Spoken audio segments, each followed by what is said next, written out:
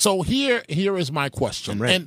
And this is a serious question, right? I see one of the questions on line 2 is somewhat, they want to talk about makeover shows, and it's sort of like where I'm going with this.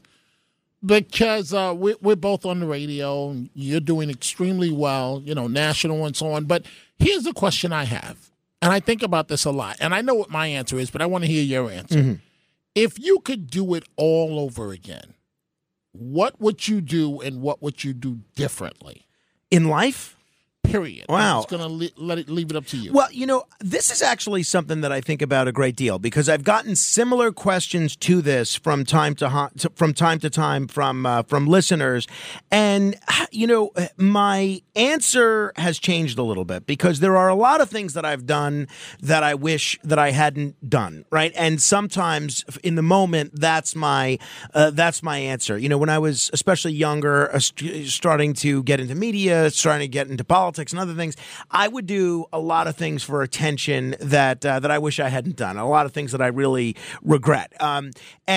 So part of me thinks that I wish I hadn't done that. But then I think, that kind of thing, it really did help make me part of who I am. One, I saw kind of the immaturity of doing those things, and I didn't do them later in life, or I try not to do them later in life. Also, even though, my motivations were entirely selfish, at least I learned a little bit about how to write a press release, how to get reporters' attention, how to do these things, skills that have, behooved me a little bit later. Then when I was 18, 19, 20, I would spend almost all of my, not just my free time, but all of my time on politics. And I have from time to time looked at a lot of that time, almost all of which is tedious, almost all of which is paperwork or going door to door, and thought that's time wasted. That's time I wish I could get back. But then I think about all the relationships, including with you, that I've been able to make through being involved in politics. And I think, who would I have not met if I wasn't involved in politics? So it wouldn't change that. And I do regret that I've never served in the military.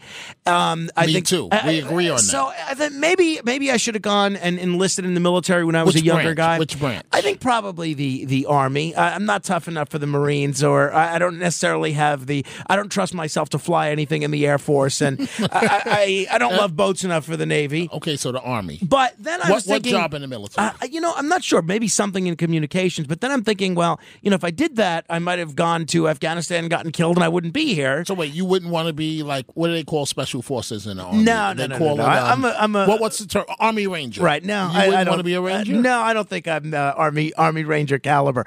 But so I'm thinking maybe, even though I do think that would have been a positive character development for me, I wouldn't do that because you don't know what would have happened. So what I've ultimately come up with is the only real regret that I have is, I had a lot of older relatives that I was close with. My grandmother, my Uncle Carmine, my maternal grandfather, my Uncle Caesar. And I knew them, especially my, my grandmother, Michael Caesar, when they were old, into their 90s. And they were still very sharp into their 90s.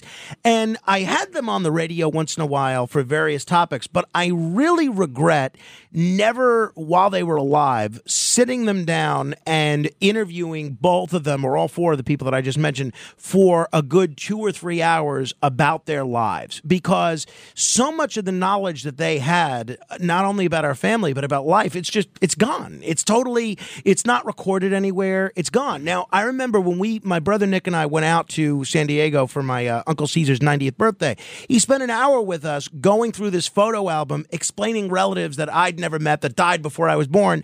And now, because I didn't record that, there's no one who can explain who those people are. They're not really labeled. They just existed in his head. So I really wish that I had taken the time, and maybe if people are listening, they can use this as something that they won't regret later on, to interview my older relatives, even if it's just an audio interview, about a wide variety of subjects.